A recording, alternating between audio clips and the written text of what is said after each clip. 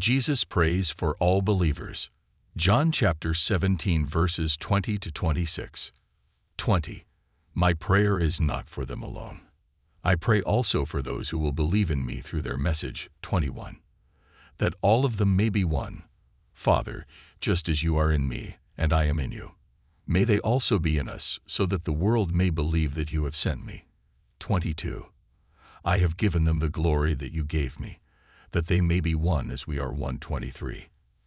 I in them, and you in me, so that they may be brought to complete unity. Then the world will know that you sent me and have loved them even as you have loved me. 24.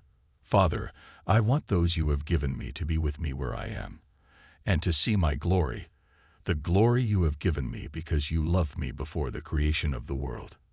25. Righteous Father, though the world does not know you, I know you, and they know that you have sent me. 26.